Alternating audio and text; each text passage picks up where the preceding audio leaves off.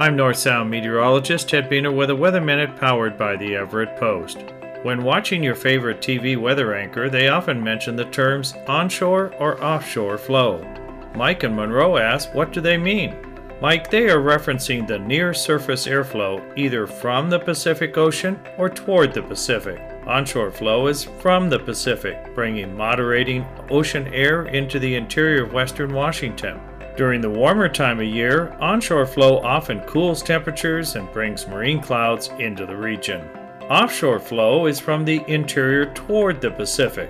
This airflow often is warmer and drier, driving warmer season temperatures well above average with dry conditions. In the peak of the summer, offshore flow can result in heat waves and hazardous wildfire conditions.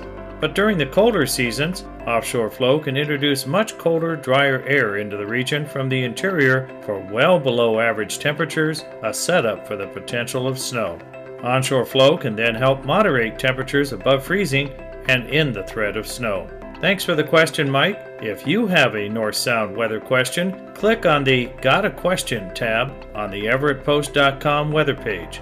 This has been a Weather Minute. I'm North Sound meteorologist Ted Biener.